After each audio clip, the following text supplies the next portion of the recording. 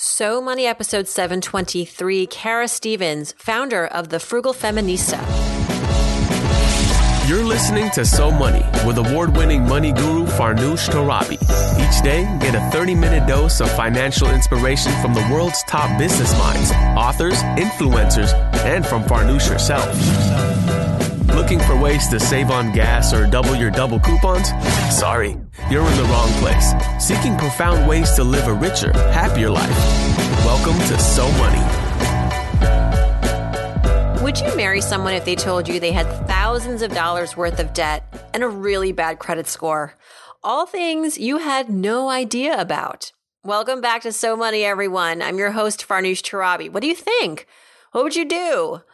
I would definitely take a little bit of time to reflect upon this. Our guest today, Kara Stevens, was in this very situation. She is the founder of thefrugalfeminista.com, and she has spent a lifetime, she says, overcoming the negative money lessons she learned in childhood to become a happy, successful, and wealthy woman today. Born to a mother who immigrated to the U.S. from Antigua, Kara learned from an early age that money was scarce and that she should never trust men. Ever. So I had to ask, how does this play into your relationship with your husband today, Kara? What did she do when she discovered prior to getting married that her fiance had $19,000 worth of debt and a 550 credit score? Kara herself is remarkable. She paid off $40,000 worth of debt in 2 years. She's the creator of the super popular 5-Day Financial Reset Challenge, where she's led over 10,000 women reset their financial life. She's the author of Heal Your Relationship with Money, Understand Your Why, Let Go of Past Financial Dysfunction, and Make Peace with Your Money in Just 28 Days. Well, we got 30 minutes with Kara Stevens, and I hope that we'll be able to walk away feeling more at peace with our money. I think we can. Here we go. Here is Kara Stevens. Kara Stevens, welcome to So Money. So excited to be here, Farnoosh. And I just finished sharing your illustrious bio with our listeners, and I'm on your site now, and you've got all these kind of fun, random factoids about Kara Stevens, aka The Frugal Feminista. And I do this on my site too. I think it's really fun when people can kind of learn other stuff about you. Like, did you know that Farnoosh was Sally Bowles in her 11th grade production of Cabaret? Right. You love reality TV. Yes. Who doesn't? I mean, you're a vegan. Ish. Fake vegan. I'm a fake vegan. What does that mean? I am. So you, like, where do you cheat? So I think I'm like a situational vegan where, like, when I get home to my mom and, we're from the Caribbean. So when she cooks something like some curry goat, I can't say no. But in all other venues, I can go without the meat or the cheese and the that. dairy. Yeah. Oh yeah. Oh wow. It's so limiting. It feels so limiting, but yeah. And you are an introvert, which I would never have guessed because we met because you came up to me at an event recently in January at Blog Her Health in New York City. Tell me about your introvertedness. Like, how does that help you? And sometimes how do you feel like you wish you weren't an introvert?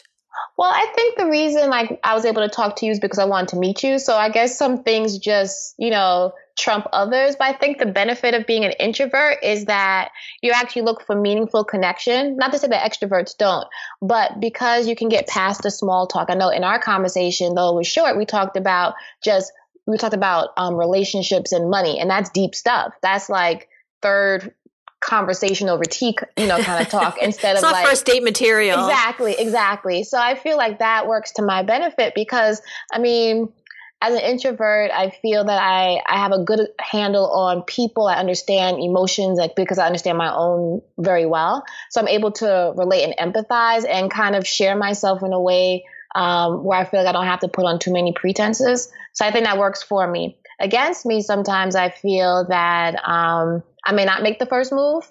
And I may maybe miss out on other conversations because I'm so into one. But sometimes I feel like you get what you get. So that's not necessarily a drawback, but that's what it comes with being an introvert. Well, when it comes to your financial life, you are very brave. You are very bold. And actually your subtitle for Frugal Feminista is Be Happy, Be Wealthy, Be Brave. Yes. Tell me about your bravery. And I know you have had a personal comeuppance, when it comes to your financial life. You've had to sort of reconcile a lot of your past and a lot of the belief systems that you grew up with in order to really embrace your financial freedom today. Along the way, talk about your bravery. What did you have to be brave about? Let's go deep. Let's talk about that. Well, I think that's a great question. I think sometimes, like in a lot of families, the idea of kind of airing your dirty laundry is really frowned upon. And so in order for me to really help myself and even help my community, I had to be completely honest and transparent about some of the struggles that I went through. So a lot of people know my story. I grew up with my mom. She's a tremendous woman and I have so much respect for her. But, the fact that my father left us and he left us for us to fend for ourselves, my mom had to do everything in terms of being there financially for us and emotionally for us. And that took a toll on her. And oftentimes when it came up to finances, she often had a very scary and scarce mentality when it came to money. And so I grew up thinking that there was never enough money, that I should never trust men with money in particular. I should never trust family with money. And that the idea of, how we talk about self-care now was something that was frivolous and frowned upon, and that happiness was also a luxury. And so growing up, I had this belief that you had to be very hard and be very serious in life. And those things served me well in terms of being a good saver in a lot of ways and being extremely ambitious, but there was no joy in my life. So what I had to do, I went to therapy. I did a lot of personal development, a lot of introspection, journaling, retreats in order to figure out, why do I think this way? And when I saw my counterparts being able to have what seemingly seemed like a healthy relationship with money, I had to think about what was it that they thought about money that I didn't think about, and to what extent were some of my mom's beliefs not necessarily true, and also to what extent did her money story impact mine, and to what extent was my money story different from hers, and what role I played in separating the two. So that bravery came with just being honest about parts of your life that you weren't very happy with, that you weren't comfortable with, and having the wherewithal to go step by step to change it. And sometimes it's a recursive process where you may feel like you're moving forward and then you have a trigger, something happens, you have a conversation with, say, my mom or my father, or I start a relationship with a guy, and then all these feelings that I was taught about money start flooding and sabotage that interaction. And then you pick yourself up and start again. So I've been able to overcome a lot of those things just through a lot of self-awareness, talk, conversation, and helping other women share their stories and see that they're not alone.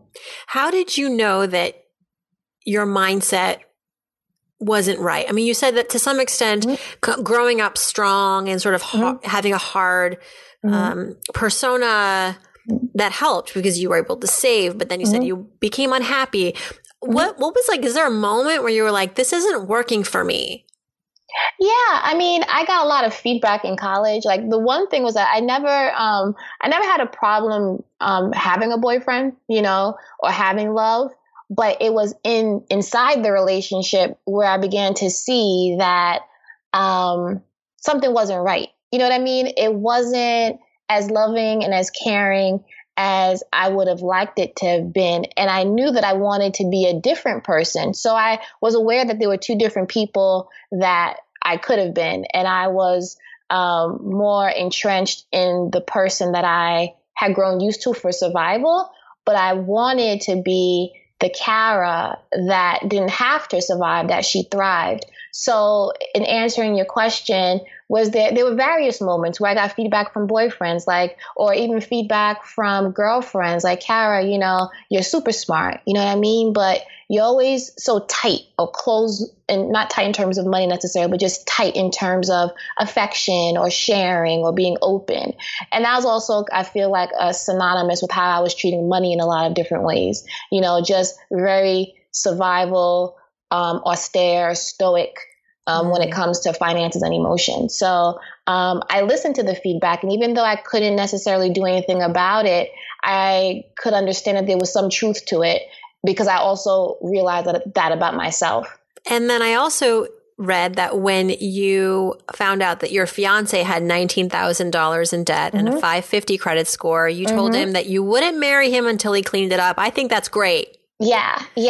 And the great thing about that was that's kind of the old Kara, but it's being useful. Right. Because but before then I had I had dated someone that we were at a different stage in our relationship where I was asking him about his personal finances, but we weren't together officially. So I really had no business. So I had learned the lessons that, yes, I want to know where you are financially, but in a way that preserves the relationship, that allows and engenders communication. So the way I did it was that it was like our 6-month anniversary, and we were really getting serious at that time. And we went to the Waldorf Astoria, and we were trying to just like really figure out, because he was kind of talking about marriage and things like that. And I was like ready at that time because I had worked through a lot of those challenges. But I was like, because I'm still a very practical woman, I'm still very, self-sufficient. And I still have these residual beliefs about, relationships and commingling of any type of property and ownership. So I brought this book called 100 Hard Questions, and we went through the sections. So it was very structured. It wasn't kind of out of the blue or very emotionally driven. It was just like, let's answer these questions. And then at the end of that conversation, I realized that, wow, I loved him and that he had so much going for him, but this had to be reconciled. And so, I gave him some time. I didn't pressure him, and he did what he said he was going to do. And that's one of the reasons why I love him very much and why we work so well together as a couple. You also have a book coming out called Don't Let Him Touch Your Assets. Yes. So tell me about that, because that title to me still feels very reminiscent of the sort of the teachings of your mom, like you can't trust men. Right. What do you teach in that book, and what's kind of the balance?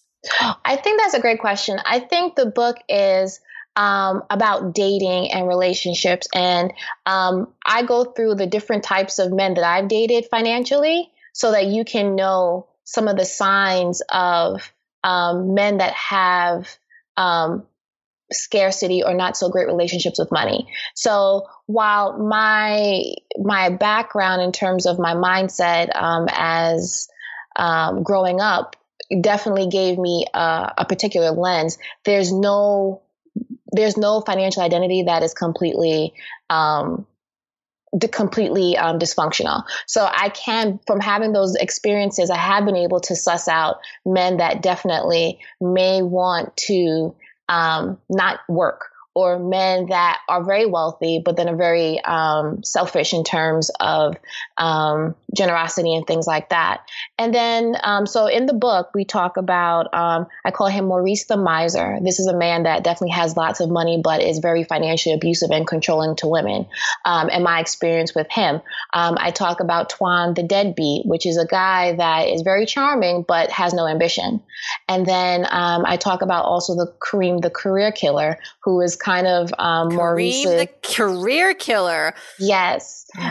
He is the man. He's kind of goes hand in hand with Maurice the Miser, and he doesn't want his women to work. So he can control a lot of the. Yes. And the last one is Andre the Extravagant, who, a lot of us in this live your best life kind of materialistic world want him to be very handsome, very extravagant, very lavish, but he is living and drowning in debt. So I set you all up. So you go on these speed dating rounds with these men just to figure out what their money mindset is in one way, but also what their financial accounts may possibly look like, their retirement accounts, their savings account, their approach to investing, property ownership, credit score. So I kind of give you these archetypes for you to see that, when you're dating, dating is as much about getting to know someone emotionally, spiritually, sexually, as it is financially. But then I set you up on these speed dates in order for you to meet and prepare yourself for what I call Raheem the Responsible.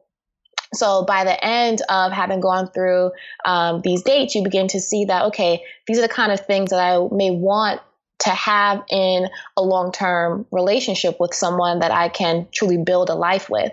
And I talk about Raheem the Responsible in two ways. Raheem, right from the start, which is someone who was lucky enough to have had a financial background where his parents taught him to have a healthy relationship with money. Or you have Raheem the Reformed, who may have had his slips and drips and dips, but understands that he's rebuilding and has a plan. So it's not necessarily, it is definitely informed by my previous experiences, but it comes from a place of a deep love and a deep love for relationships and a deep understanding of how money plays a role in solidifying or destroying marriages and relationships.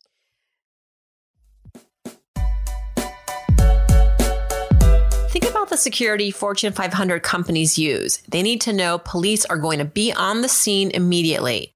This is exactly the kind of security you get with SimpliSafe. If there's a break-in, they use real video evidence to give police an eyewitness account of the crime. And that means police dispatch up to 350% faster than for a normal burglar alarm.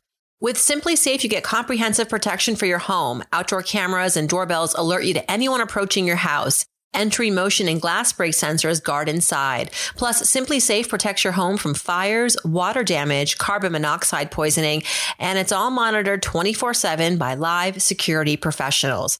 You can set it up yourself with no tools needed, or they can do it for you, and it's only 50 cents a day with no contracts. Visit SimpliSafe.com/SoMoney. You'll get free shipping and a 60-day risk-free trial. Be sure you go to SimpliSafe.com/SoMoney so they know our show sent you. That's SimpliSafe.com/SoMoney. I love that, and probably a good book for some guys to read.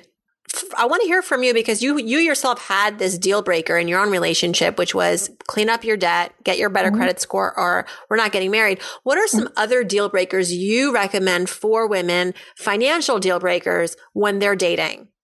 When they're dating, I think you have to, I think that's an interesting question, but I also have to understand where the woman is coming from. I think she has to know what her financial identity is first. Does she identify more as a saver or as a spender? And understanding the benefits and drawbacks of having that identity. I think a man, though, that when you're dating, and I guess if you're not really looking for anything serious, it doesn't matter. Do you know what I mean? But if it's something that you really say, like, I'm looking for a serious relationship, something committed where we can really build together, I would definitely talk about to what extent, how much debt do they have, and then what's their plan for it? Because some of us, you talk about Henrys, which are high earners, not rich yet.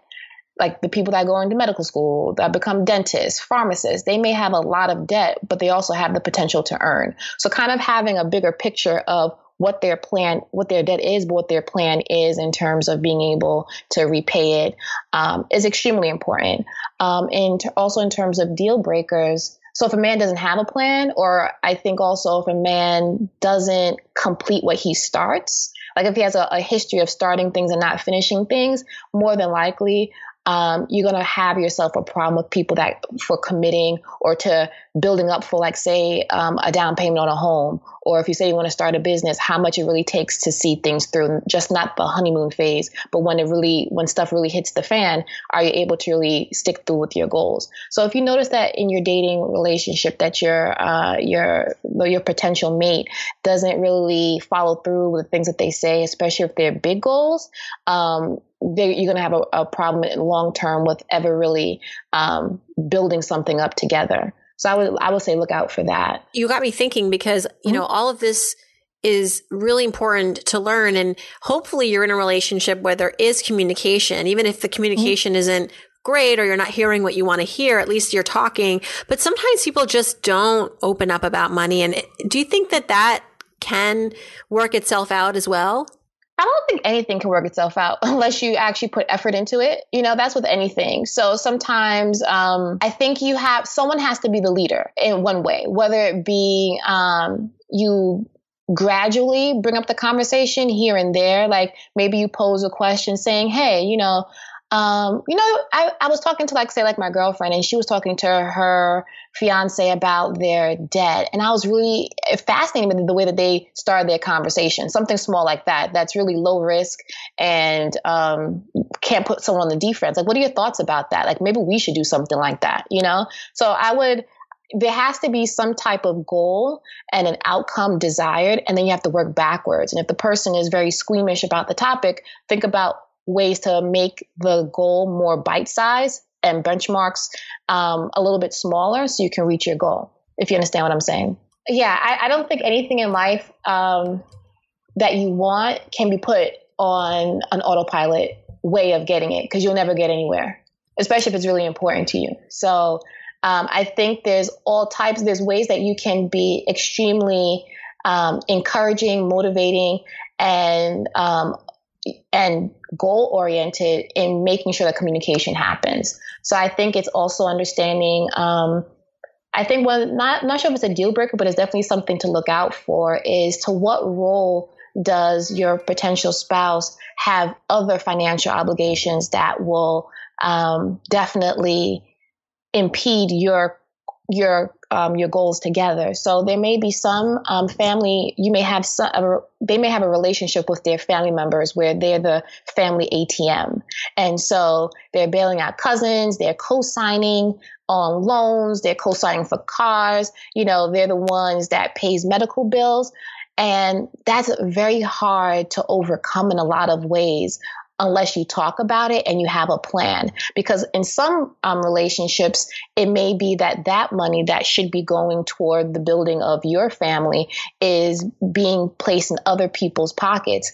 And that's a very hard situation to come into, because you never want to come between someone and their family, but it's also making that person aware that if they want to have their own family, there's certain financial boundaries that have to be established and honored, and then having conversations with family members in a respectful way that maintains the relationship, but also clearly lets them know that there's going to have to be a shift in how finances are run in the extended family, because they're new priorities.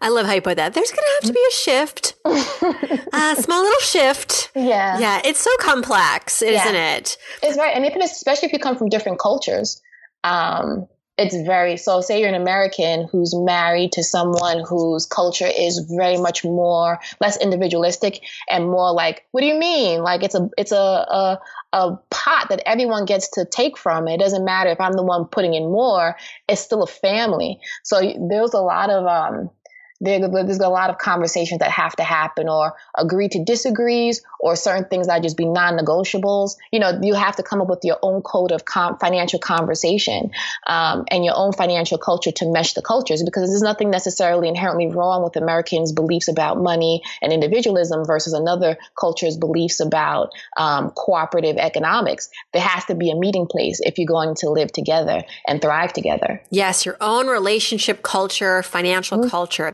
You're also a proponent of earning more versus spending less, which I also love. But tell me how you came to this philosophy. That's a great question, Farnoosh. I think because when I realized that the world wasn't so scarce and so scary when it came to money, I realized too that saving is a great strategy in wealth building, but it will only take you so far. Because if you make a certain amount of money, you can only cut back on certain things until it begins to make you unhappy in terms of things you have to sacrifice to save more money. So there's always a cap on how much you can save. But when it comes to earning, there's no cap on how much you can earn, especially if you decide that entrepreneurship is something that you want to do. And for me, I realized that was the best way for me to continue to reinforce this belief that the world is an abundant place, that I actually have more control over things than I thought I did, and that you can have a great amount of joy in life, and it doesn't have to be mutually exclusive from the amount of money that you have. So it took a while for me to realize, like, hey, there's not only one way to be wealthy. You could definitely be wealthy through saving I have the frugal feminista, meaning that, I'm careful about spending, but I'm not cheap and I'm not, extreme about cheapskate beliefs. I realized that if you decide that earning money is, more compatible for you to feel more abundant, to feel that you have more control, then you should do it. Like you said, there's a limit to how much you can save. There's really not a limit to how much you can earn. But speaking of spending, and maybe the Frugal Feminista has a good answer for this, I bet you do. This question comes to us from our sponsor, Chase Slate. What is a big ticket item right now, Kara, that you are saving up for? Does it have to be it's not a necessity. Actually, I'm saving up for interior designer. Oh, that's a good one. Yeah. Because my husband and I, we are definitely simple people and we have a small home, but I want it to be completely beautiful, exactly the way I want it. And so I'm not an interior designer. I really don't, I admire them, but that's not my strength. And I really don't have any interest in going shopping and doing those things. So I want to have my home exactly the way I want it, and I want some person to actually do it that's a professional. So that's one thing I'm saving up for, to have an interior designer. Of course, then you have to pay for the furniture too. Yes. Yep. There's the service and there are the products. Yep. That's a great answer. Yeah, no, that's certainly big ticket. And what's your timeline for that? Is that something that's going to happen in 2018? Yes.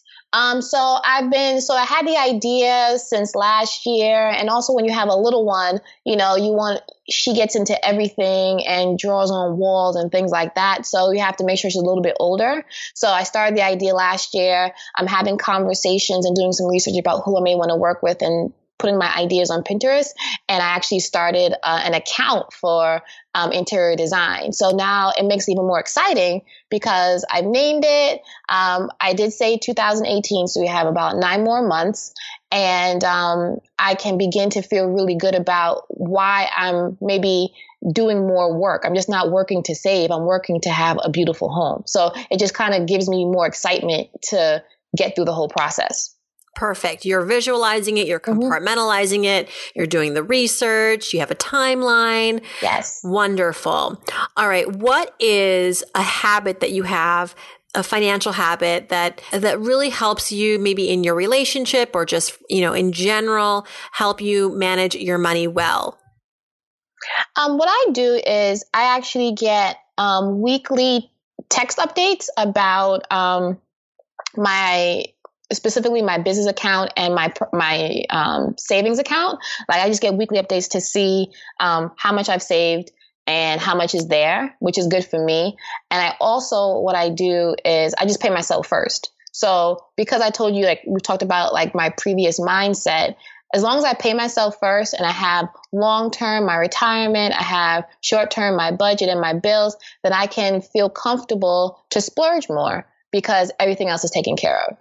So those two things. So the seeing what I have on a weekly basis shows me that it's growing. The net worth is growing, so I don't have to be afraid. And then 2, once I pay myself first, I can logically say I have extra money to spend on myself, someone else, whatever it is, without feeling any type of financial guilt or anything like that. Or uncertainty. Sometimes you spend and you're like, can I really afford this? Yeah. Is this going to compromise my savings or my retirement and the truth is, like you said, if you take care of the sort of the big tent pole items first, like savings, retirement, and paying yourself first, then whatever's left, enjoy it. Right. And you can and it's a smaller amount of money at that point. You can kind of keep it in a running list in your head of how you're spending and how things really stack up against other expenses. Absolutely. And I think even the idea, for me, it's the idea that I could spend that gives me freedom. I don't always even have to spend it. And I think that's where the beauty is, because sometimes people feel because they can't have it, they'll just feel the sense of scarcity and they just want to spend just to spite that feeling. But the idea is that if I have it, I have the option to spend or not to spend, but it's always there and it's always mine. And I think that's something that keeps me from not splurging for splurging's sake, splurging when I really feel like I really, really want this or I really, really want that. Before we have you go, Kara, I want you to talk all about Heal Your Relationship with Money. This is your most recent book. Tell us a little bit about some of the maybe lesser known ways for us to do that. And I know that sometimes people don't even realize we have a relationship with money. Yeah, I mean, just kind of all the things we were talking about, like my stories about my mom, the stories that we all carry with us about what we think money can and can't do for us. And the book really helps you begin to understand what your money why is. Like, why do I spend, or why do I chronically hoard money? Why do I seem to give and give and give and never keep for myself? And this book really helps you dig deep into those money narratives and money stories from your childhood and your adolescence to really uncover, am I still allowing maybe a 17-year-old or a 5-year-old to control my finances? And a lot of times we are. And this book allows you to really go through 28 days of different, what I call life work exercises for you to really uncover, wow, what is my financial family tree? What are my values, my common values, and how should I be aligning my spending to those? And once you begin to see those things, you really begin to say, wow, this is how I want my new relationship with money to thrive and to grow in that particular way. That's really cool how you put it. Like, do I really want to let my 17-year-old self manage my money, or, my antiquated values of my mother manage my money? Because, that's also part of it too, is like how you were raised. That's a really interesting way of putting it. So 28 days, can we really transform in 28 days? I think you can. I think that sometimes you're just waiting for that last thing to push you over the edge, and sometimes these 28 days, if you do each week has a goal. So week 1 is about really uncovering your financial past, your emotional past related to your finances. And I think that does a lot of healing and a lot of decluttering emotionally. And the women that I've worked with in my community and in my Facebook group, they just send me these letters about them crying, and some of them take the day off work the next day because they have more to process. So there's a lot of work that can be done in 28 days. And the great thing about a book is that you can read it over and over again. So it may be 2 times the due to 28 days, but you'll get it done. Kara Stevens, thank you so much for joining us. I have to ask you to finish this sentence. We didn't get to any of the other fill in the blanks, but I do want you to answer this. I'm Kara Stevens. I'm so money because I'm optimistic about what money can do for me, and I'm also realistic about what it can't do for me. Thank you so much again. We'll be looking out for all your books. And I know you have so many offerings on your site at The Frugal Feminista. So we'll be sure to promote that on the website. And please come back. I'd love talking to you. I would love to come back. Thank you so much to Kara for joining us. Her book again is called Heal Your Relationship with Money. Understand your why, let go of past financial dysfunction, and make peace with your money in just 28 days. So by June, you could be in a better place with your money. I like that. Kara is also offering our community a free gift called the 5-Day Financial Reset Plan. You can access it at thefrugalfeminista.com/community. And Kara is on Twitter and Instagram at Frugal Feminista. All this info is back at SoMoneyPodcast.com if you missed any of it. And if you have a question for me for the Friday episodes, you know what to do. Go to SoMoneyPodcast.com, click on Ask Farnoosh, and leave me your question there, or send in a voicemail. You can also send me a direct message on Instagram, and I usually get back pretty quick on Instagram, so that might be your best bet if you're in a bind. But I hope to hear from you either way, and I hope your day is so money.